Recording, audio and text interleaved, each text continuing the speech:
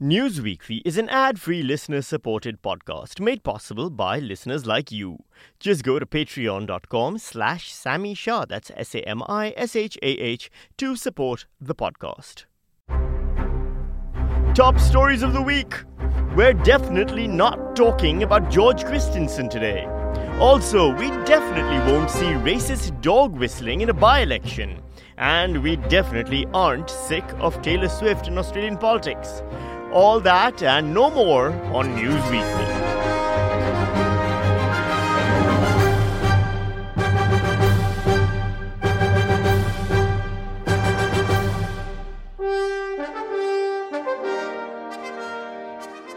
Hello and welcome to News Weekly, where we punch the news in the headlines weekly. So, I wanted to do an Israel-Gaza update here, but to be honest, sometimes it's just not possible on a news satire podcast. This is one of those times, because the latest is that the death toll has now crossed 30,000 officially, with the US Defense Secretary stating that more than 25,000 of those are women and children, and all experts agree that those numbers are extremely conservative. So, I'm not going to talk about any of that. It's more than even I can handle. So instead, let's do all local news today. I spy with my little eye something beginning with a poly news now. It turns out one of our former politicians might not have been working in our best interests, but rather to advance the aims of someone with more nefarious plans. No, I'm not talking about politicians under the influence of the mining industry. No, I'm not talking about politicians controlled by the real estate industry either. Nope, I'm not talking about the gambling industry even. No, also not America and UK's military-industrial complex controlling our politicians. No, we know all about those. We're fine with our politicians betraying us to all of them. No, this is something else entirely. After a bombshell from the ASIO boss Mike Burgess, who revealed a former politician was recruited several years ago by a foreign spy ring known as the A-Team because of its focus on Australia. Different A-Team, sorry. The revelations came at a press conference by the ASIO boss, who managed to give us particular information about a particular problem. Right now, there is a particular team in a particular foreign intelligence service with a particular focus on Australia. What he particularly didn't tell us, however, was which particular politician it was. This politician sold out their country, party, former colleagues to advance the interests of a foreign regime. At one point, the former politician even proposed bringing a Prime Minister's family member into the spy's orbit. And that has resulted in a massive guessing game in Canberra as to who this former politician compromised by foreign intelligence could be if it isn't George Christensen. Joe Hockey, the former treasurer in the pocket of Big Cigar, has demanded the traitor politician, quote-unquote there, be identified due to the reputational damage this might cause other former politicians like himself, who everyone otherwise has no reason to dislike. Here's current politician Simon Birmingham voicing the same concerns. There absolutely would be benefit, though, in ensuring that not all former politicians carry some sort of smear or smirch upon them. I mean, not this particular smear, but no smear at all? I don't think that's possible. For now, however, it seems as though ASIO is not revealing any more information about whether or not it was definitely George Christensen. See, that was better than talking about Gaza. In fact, why don't we talk about Ukraine instead? Remember the war in Ukraine? President Zelensky said that over 31,000 Ukrainian soldiers have died fighting since February 2022, and about 10,000 civilians have been killed in the same time as well.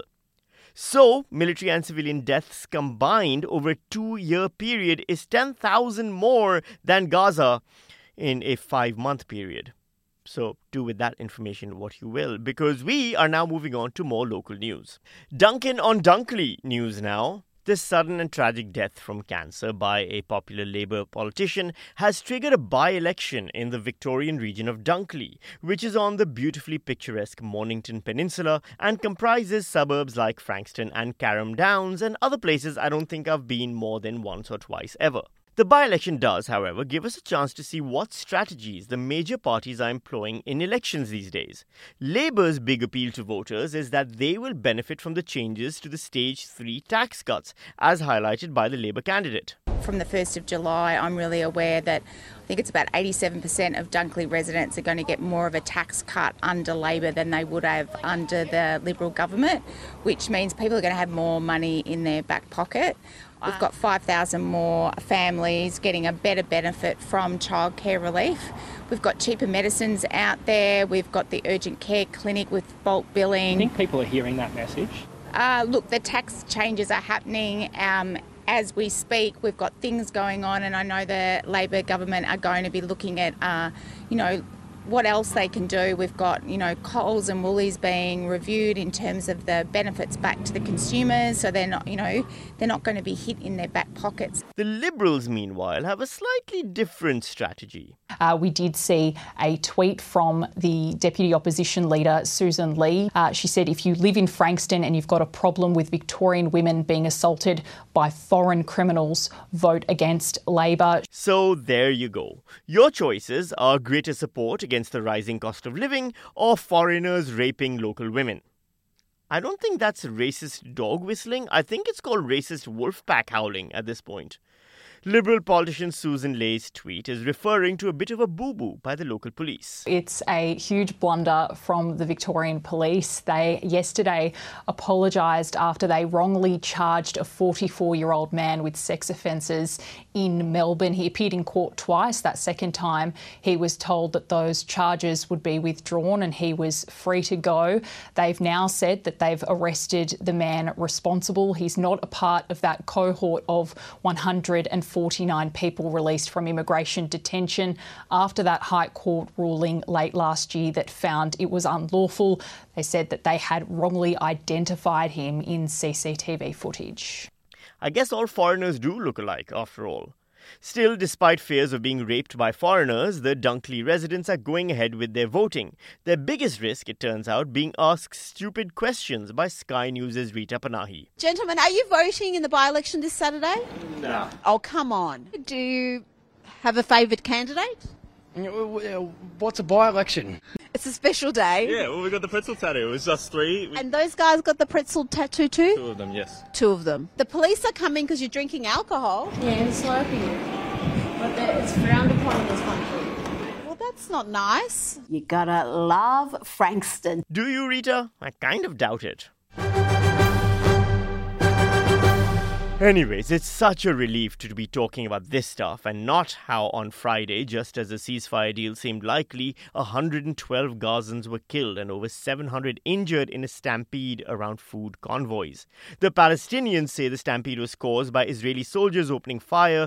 The IDF says it happened because people got trampled trying to get to the food. Although they were so desperate for the food only because mass starvation is a real concern in Gaza, and the UN Special Rapporteur on the right to food has now stated that Israel is intentionally starving politicians and should be held accountable for war crimes. And even Médecins Sans Frontières has said, quote, we consider Israel responsible for the situation of extreme deprivation and despair which prevails in Gaza, particularly in the north, which led to today's tragic events, end quote.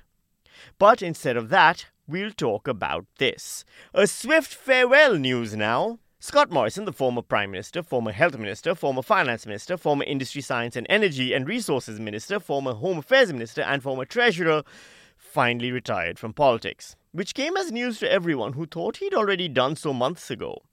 So, did he take the time in his final speech to address and apologise for some of his more egregious failures?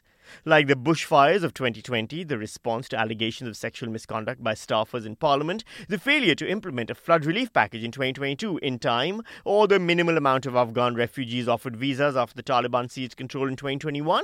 In preparing for this day, Abby and Lily suggested that I should play a type of Taylor Swift bingo. Here I go. It is true that my political opponents have often made me see red. Often when subjected to the tortured poets who would rise to attack my reputation. In response, I always thought it important to be fearless and speak now, or forever hold my silence and allow those attacks to become folklore. Ever since leaving university in 1989, this has always been my approach. My great consolation has always been my lover, Jen, who has always been there for me whenever I needed her from dawn and beyond the many midnights we have shared together. See, I'm actually a true numismatic, after all. And I can assure you there is no bad blood, as I've always been someone who's been able to shake it off.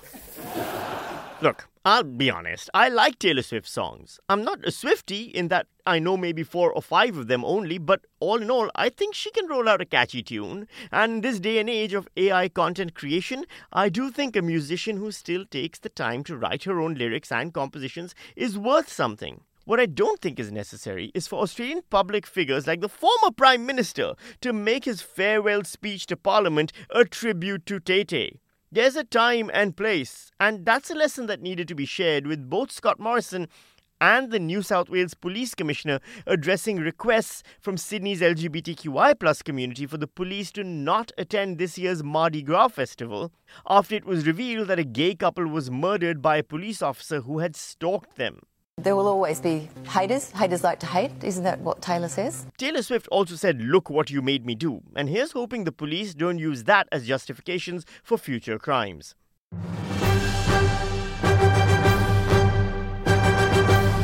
See, there we go. We made it. A full episode without bringing up the continuing crisis in Gaza and continued inability of anyone to stop it, even though it's been desperately warned about every day since it started. That's it for this week's episode of News Weekly. As I always say, please head over to patreon.com/Sami Shah. That's SAMISHAH. Also head over to iTunes and leave a 5-star review and a good rating for this podcast. It really helps with the visibility, or just tell your friends. And if you can't do any of that, just stick around next week, because I'll be right back here with another episode of News Weekly, where we punch the news in the headlines weekly.